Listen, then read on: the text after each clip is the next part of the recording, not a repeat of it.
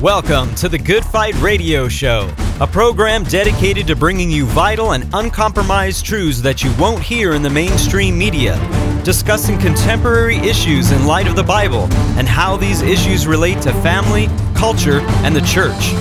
The heart of this show is to glorify Jesus Christ and expose the works of darkness as He is commanded in Ephesians 5:11. Now here's your host, Good Fight Ministries' own Chad Davidson. Thank you for joining us on this special edition of the Good Fight Radio Show. We are so excited today because on this edition we will have a special guest. But before I get to him, I have to point out that, as always, we have the president and founder of Good Fight Ministries, Pastor Joe Schimmel, alongside with me today. Hey, everything's great. I'm not going to give a long intro. I'm just going to say I can't wait till we're interviewing Gary because we don't want to take much of a space up. We've got I'm going to let you introduce him. Yeah. Well, as Joe was trying to bury the lead, we are so beyond excited because we have somebody who is considered by many the most foremost scholar when it comes to the resurrection of Jesus Christ. So I could not be more excited to welcome on planet Earth. On the planet. Yeah. Could not be more excited than to welcome Dr. Gary Habermas to the Good Fight Radio Show. Welcome, Dr. Habermas. Thank you, guys. I am looking forward to a great program, and most of all to for ministry's sake and the sake of equipping people to defend their faith. So that's wonderful.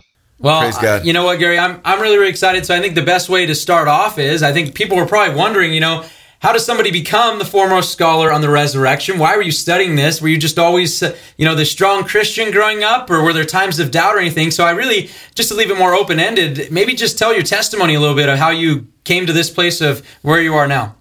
Sure.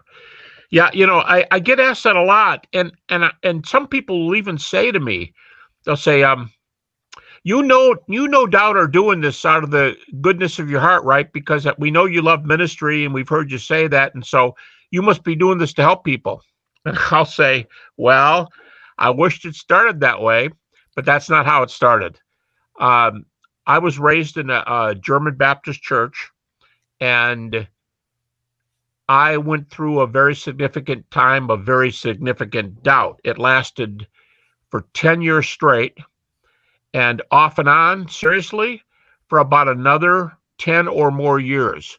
So, and these were serious times. A lot of people say they were doubters or atheists, and you say, how old were you? And they go, 16.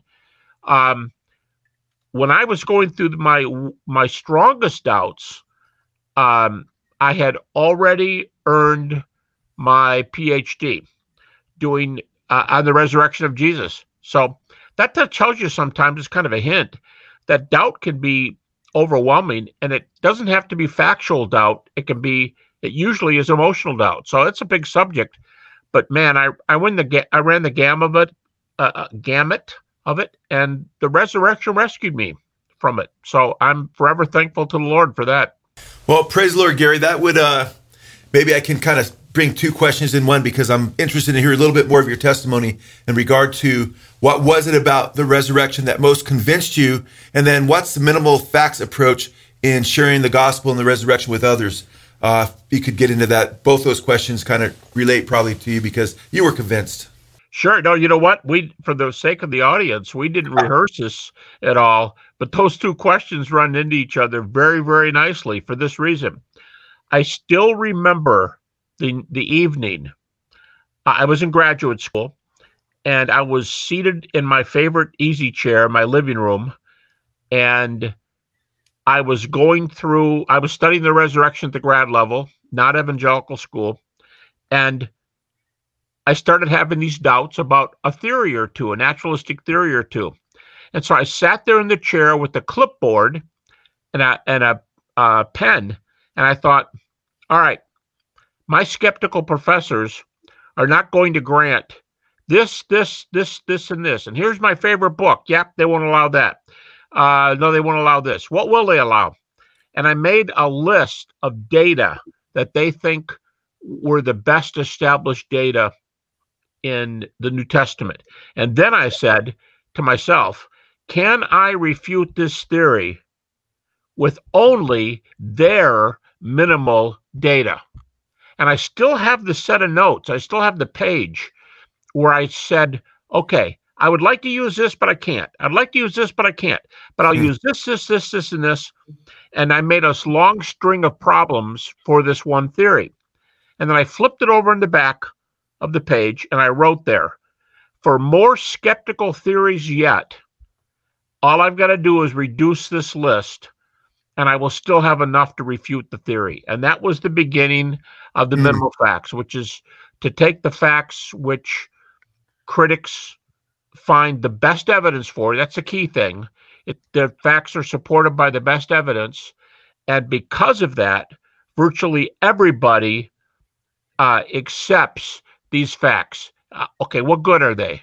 And my point is, you can show the resurrection happened with those half dozen facts alone, which the critics allow. And let me just say, they're not true because the critics allow them. They're true because of the reason the critics allow them, and that is because there are multiple evidences on behalf of each one of the facts. That's why people don't contest them. You know, I think one of the great things maybe we could do a little bit is talk a little bit about Paul, because I know Paul is somebody, when we look at not only the New Testament, but you even said critical scholars, there seems to be an acceptance when it comes to Paul. Now, maybe you could tell us why that is, and is that true even, I guess? Yeah, Paul is the critic's darling. They will take Paul over the Gospels any day of the week. Now, they don't take Paul the way evangelicals take Paul. There's 13 books that bear Paul's name in the New Testament. They will let you use 7 of them. And the 7 they let you use, are the best known texts. If a pastor was preaching his way through Pauline theology, he would want these books. And they will allow, I'll give a list of the 7, but these 7, when I say they allow them, they don't think they're inspired. Of course not. These guys aren't going to believe in inspiration. They don't think that the books are inspired, but they think that Paul is authoritative in this sense. The guy basically had a PhD in Old Testament. He studied under the chief Jewish scholar at that time, Gamaliel. He was zealous for the law, as he says himself in more than one epistle. And he was gung-ho for getting Christians out of the way because they were messing with the truth of Judaism. So they think that what Paul said, he knows the people, he interviewed them, he's smart, he may be wrong, they would say, but he won't lie. He's very honest. And the 7 books they give you are Romans, 1st and 2nd Corinthians, Galatians, Philippians, 1 Thessalonians, and now right there, that should be the 6 major ones. And then Philemon, the little 1-chapter book, those are the 7 they grant. So Romans, 1st, 2nd Corinthians, Galatians, Philippians, 1 Thessalonians, and Philemon. Perfect. Now, since those are the books that were given by the critics, and I love this because we're talking about specifically with Dr. Gary Habermas about this theory, and not just this theory, but a way of approaching this minimalist facts approach using, I would say, something that like maybe a boxer would use if he went against, even with their own, whatever they're best at, the guy he's going against, and still saying, I'm going to take your best and I'm going to bring it right forward right after you, and I'm not going to step back. And you use this approach, and maybe give us a short-end version of how this approach would work. Can you prove the resurrection through those specific letters that are given to you by the critics? Yeah, I'll give a list of 6 facts here, and I throw a 7th one in, so I frequently call these 6 plus 1. The 6 are the minimal facts, but the 7th one, which I'll say in a minute, is just as well evidenced. It's just not as well recognized by critics. The first 6 are going to be granted by probably 90-something% of critics. And the first 6 I would use are Jesus died by crucifixion. Now, that doesn't prove the resurrection, of course, but if he's not dead, then he didn't rise. So Jesus died by crucifixion. Number 2, the disciples had real experiences that they believed were appearances of the risen Jesus. A shorter way to say that is they thought they really saw Jesus. Okay, thirdly, these events, and this is the one that's got the most evidence lately. This is the one that's gotten the most attention. These experiences of the disciples were reported very, very early. Now, when I say very, very early, I don't mean the Gospel of John 65 years later. I don't mean reported in Mark 40 years later. I don't mean reported in 1 Thessalonians, probably Paul's earliest epistle, at plus 20. I mean, critics think these early creeds, these early snippets in the New Testament predate the New Testament, and they actually are preached within days, weeks, or a very short time after the events, maybe a year at the most. So they were very, very early. 4, they turned the world upside down because of these. They were willing to die for their faith. And someone says, well, how do you know they were willing to die for their faith? You can't read their minds. Well, I don't read their minds. I watch their feet. When you keep going in the same place where you've been beaten up, or the same geographical region where you were thrown out of town or stoned or something, as Paul was regularly, Paul gives a list of all the things that happened. And he keeps going back to those places. Guess what? He thinks his message is more important than what might happen to him. So he was very zealous for that message. And that's the last 2 points, 5 and 6. 2 skeptics become believers when they think they met the risen Jesus. And those are James, the brother of Jesus, and Paul. So I would use the crucifixion, the disciples' belief they saw Jesus, that was proclaimed very early. It transformed their lives. You got 2 skeptics, Paul and James. Now, the last one I add, 6 plus 1, the empty tomb has as many evidences as the first 6, but it's only accepted by about 70 or 75% of scholars writing today, whereas the other facts are accepted by about 95. So I call that 6 plus 1 because I put the emphasis on where the data are, not how many scholars accept it. Very good. That was very awesome. Maybe you could now, I was going to ask you about a few of the different theories, we just covered a bunch of them in a service recently because of Resurrection Sunday.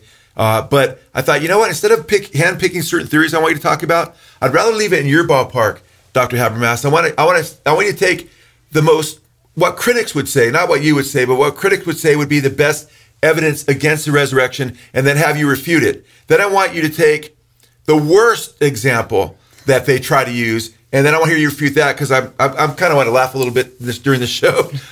One of the theories I looked at recently, which I'd never seen before, and I've studied the resurrection a bit, not like you, of course, but man, it was just the view that was written by a professing Christian that Jesus' body abruptly dematerialized, and it was miraculous dematerialized. His spirit, the vapors escaped through the cave and so forth that he was buried in, and then he appeared to people as a spirit, but not as flesh and bone. And I thought, man, the things they'll try to come up with to get out of the resurrection are so incredulous. So if you could say what's their best shot and what's their most laughable shot? All right, let me make a third comment. I'll do the first 2, but let me first make a comment. The view you just gave, that the body vaporized and Jesus appeared as a spirit, not as a resurrected body.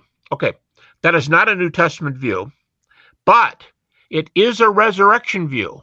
So if the best they could say is the body vaporized and then he appeared as a spirit, guess what? The key is he appeared as a spirit. So you have a resurrection.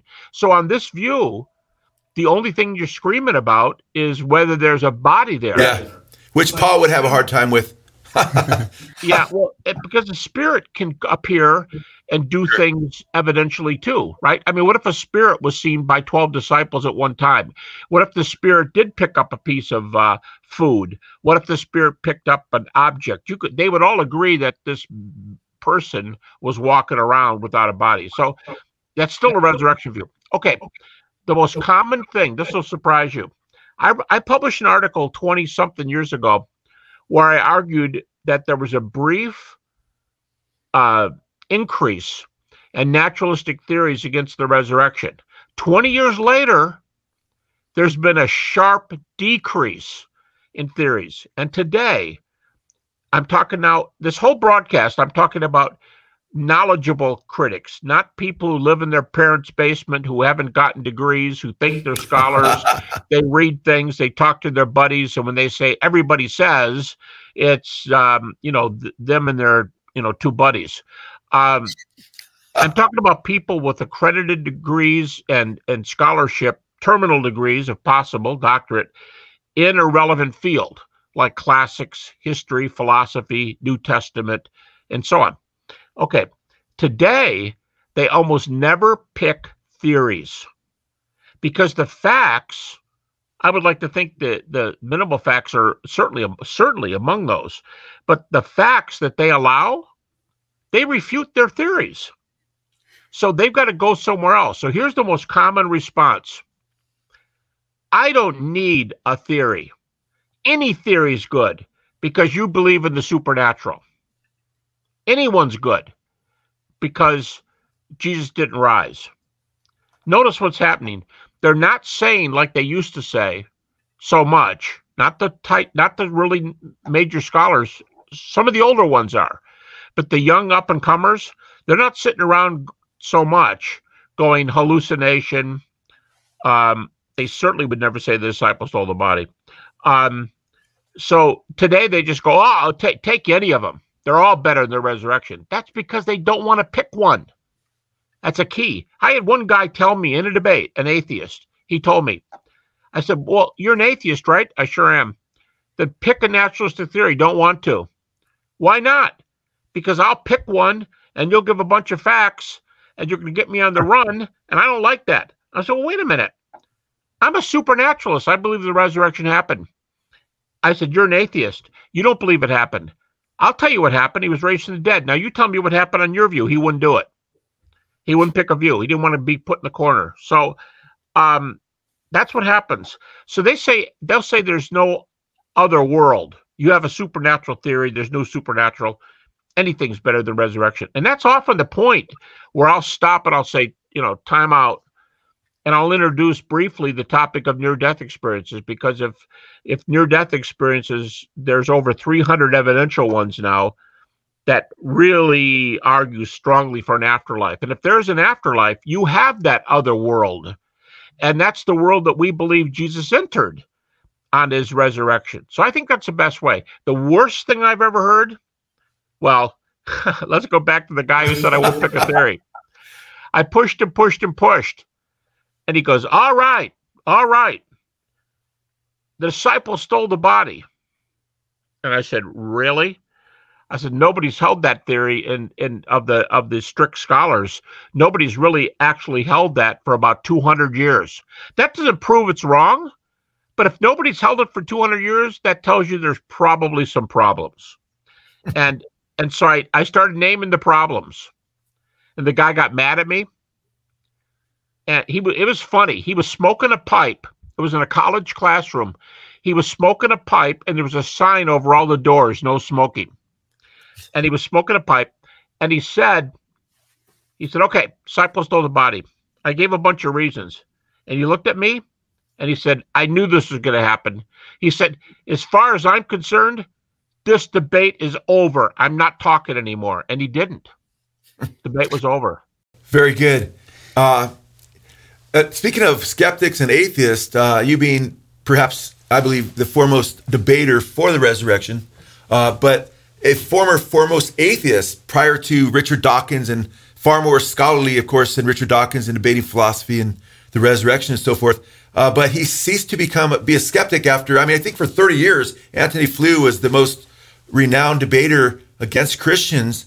And you debated him like 4 times. So can you please share with us, because I believe you played a role in his conversion to not Christianity, but he took that first step. We don't know where he's at in the last minutes of his death, before his death, but to theism, or at least a form of deism. Yeah, he went back and forth. At the end, I called him one day after our second debate, or was it our third debate? And I called him and I said, I heard you become a theist. And he said, yeah, I'm really toying around with this thing. It's really, really difficult. He said, but listen, I'm in the middle of doing some publishing. I got to get done today. Can you call me in a couple of weeks? So I called him back and he said, yeah, I told you before I was an atheist with questions and really questioning. He said, but now I'm pretty sure I've become a theist. And he interchanged the words theism and deism, but definitely was a theist. He knew the gospel. he and I talked a fair amount. We hadn't talked for the last maybe few months of his life, and he died. I didn't know he died. And his what I used to talk to he or his wife, and he died. And he knew the gospel, so I don't know where he was with the Lord. Did he ever make any? But as far as I know, he never became a Christian. But of course, that doesn't. I'm not his boss. I'm not his God. So I am not. I don't know what happened. But as far as I know, he never became a Christian. He did become a theist. Yeah, Chad has a great follow-up question to you on that in that regard. Yeah, I remember hearing this, and it was something that kind of struck me, and I'm sure it struck you a lot more when it happened, but I heard that there was something that Antony Flew actually said to you after a debate that might have surprised you even to hear it, and I'd love for you to tell that story. Yeah, that was the second debate, and it was televised on the Inspiration Network, and the debate was over. We had questions from the crowd, and then they called it. It was over. The two of us got up and walked off stage out from under the hot lights, and we were walking down the hallway. Strangely enough, with Antony Flew, we were going down the hallway to have our makeup taken off for the television program. And he turned to me and he said something, and I couldn't believe I heard him say it. So I turned to him and I said, "What?" And he repeated it. And this was the phrase, quote, he said, like he just realized it. He said, and he was an atheist at that time. He said, "I have no evidence for my position." And I said, "What?" And he said, "I have no evidence for my position." And I quoted it when I interviewed him in an article that was published years later in a philosophy journal. I quoted that sentence that he said there. So it was pretty major for him to realize that as the best known philosophical atheist in the world at that time.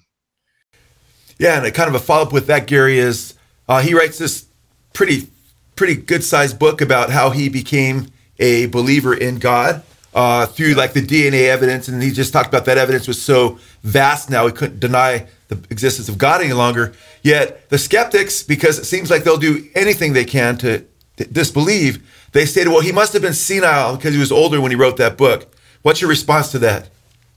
Well, I knew him. I knew him pretty well, and he became a theist, if I remember correctly, 6 years before he died. It wasn't like a deathbed conversion or something. And interestingly enough, about a year or two after he became a Christian, Lee Strobel interviewed him. The interview may still be up on Lee's website. I don't know. But he went down a list of attributes, and he said, "Tony, do you think God is omnipotent, omniscient, omnipresent?" He affirmed every one of God's, we might call the omnis. He affirmed all of them except omnibenevolent. He wouldn't agree to God was all good because the main reason he said he didn't become a Christian was the doctrine of hell. And that bothered him. He was a very moral person in his ethics. He was conservative ethically and conservative politically. He didn't like hell. So he wouldn't agree that God was all good. But all the other characteristics of God, all the other omnis, he agreed to. So, and unlike other people, he didn't say, for the years I knew him, he would say, "I'm not rejecting God without reason. I'm not rejecting God a priori." And I would say, "Well, it sounds like it to me." And that's what everybody said about him. And I finally got to meet him. And he said, "No, I'm not. I'm open." And years later, he came to the Lord. Sorry, not to the Lord. I mean, to believe in the Lord, but not, I don't know what he was on Christianity. As far as I know, he wasn't. But he did come to believe in God. And I said, "Tony, all these years, you told me you were open and you weren't prejudiced a priori. And I guess you've proven it to me." And he said, he started repeating this phrase everywhere. He said, "I had to go where the evidence leads." Wow. One of the things else, on a different subject, that I was reading a book, and I had no idea that it would have you in it, but it was called Seeking Allah and Finding Jesus, Dr. Nabil Qureshi's biography of coming to Christ. And he tells of a story about David Wood bringing his friend David, bringing him and his father over to speak with his buddies, Gary Habermas and Michael Licona. And I thought, wow, what a better crew to bring him over to. And when I talked to David Wood about that interaction specifically, he told me that was really a turning point, because he said it was the first time where Nabil, he would always appeal to authority. I know that's really big in Islam. And when it came to Nabil watching his father with you guys not be able to answer some of the questions, he said he grabbed Nabil at the end and said, "We have to go." And Nabil drove separately. He's like, "I'm supposed to hang out with my friends." He's like, "We're leaving." And he took him out because I think he realized he didn't have the evidence. So I thought it might be great to ask you, because David didn't have as much intel for me when I talked to him about it, but maybe some of the ways that Islam kind of comes out and says, hey, this is why we don't believe in the resurrection, and maybe some of the answers that you and Dr. Licona came up with to him as well. Well, I don't remember Nabil or his dad. His dad was a real classy guy, by the way, a Navy veteran, U.S. Navy. I don't remember them bringing up any pro Muslim arguments. They were mostly very, very kindly, very politely critiquing Christianity. And so we kept defending that, and we were mostly talking about the resurrection. And yeah, so that was the only time I was ever with Nabil's dad, but I knew Nabil probably for 2 years when he was a Muslim, and just a prince of a guy, and not just because he became a Christian. I mean, he was just a really neat guy no matter what. Anybody would like him. He was just like his dad, polite, kind, everything. And well, I remember we were at a debate. It was one of Mike's, it might have been Mike's second debate. And he was debating maybe the best known Muslim debater. And I was sitting next to Nabil, and Nabil was Muslim at that time. And David was on his other side, and they were best friends. And after it was over, everybody had left. And the four of us, David Wood, Nabil, Mike, Licona, and me, we were out in the parking lot, and like the place was abandoned. It was a university, but we were alone. And they were hammering on each other with evidences. They weren't really given real evidences. They were just saying names, this. Oh yeah, well, I got this, like that. And David was pushing Nabil. Again, they were best friends. And David said to Nabil, "What are you going to do with the resurrection?" And Nabil tells this story in that book. And he said, "David, I've told you before," and Michael Licona and I are standing there pretty silent. We're just watching them. We were 5 feet away. And Nabil said, "David, we've gone over this. We both got good evidences. The only evidence you have on me is the resurrection of Jesus. I don't have a resurrection." And I turned to Mike, just because we knew these guys super well. And we just started teasing. And I turned to Mike and I said, "Boy, Mike, I never thought about what Nabil just said. I wished we had more than the resurrection. Don't you wish we had more than just the resurrection?" And Nabil started laughing. And he goes, all right. I know what I said. I said the resurrection was major. And I hadn't heard David say that was maybe the beginning of the end of him coming, away from his faith and becoming a Christian. I hadn't heard that. But I wouldn't be surprised, because that night while they were dialoguing, Nabil just said straight out, "We don't have a resurrection." You've been listening to the Good Fight Radio Show, brought to you by Good Fight Ministries. If you're blessed by this show and would like to partner with us, please consider visiting our Patreon page at patreon.com/goodfight. Or you can write to us at P.O. Box 2202, Simi Valley, California, 93062. Or call us toll-free at 1-866-JC-TRUTH. That's 1-866-528-7884. We hope you'll tune in next time on the Good Fight Radio Show.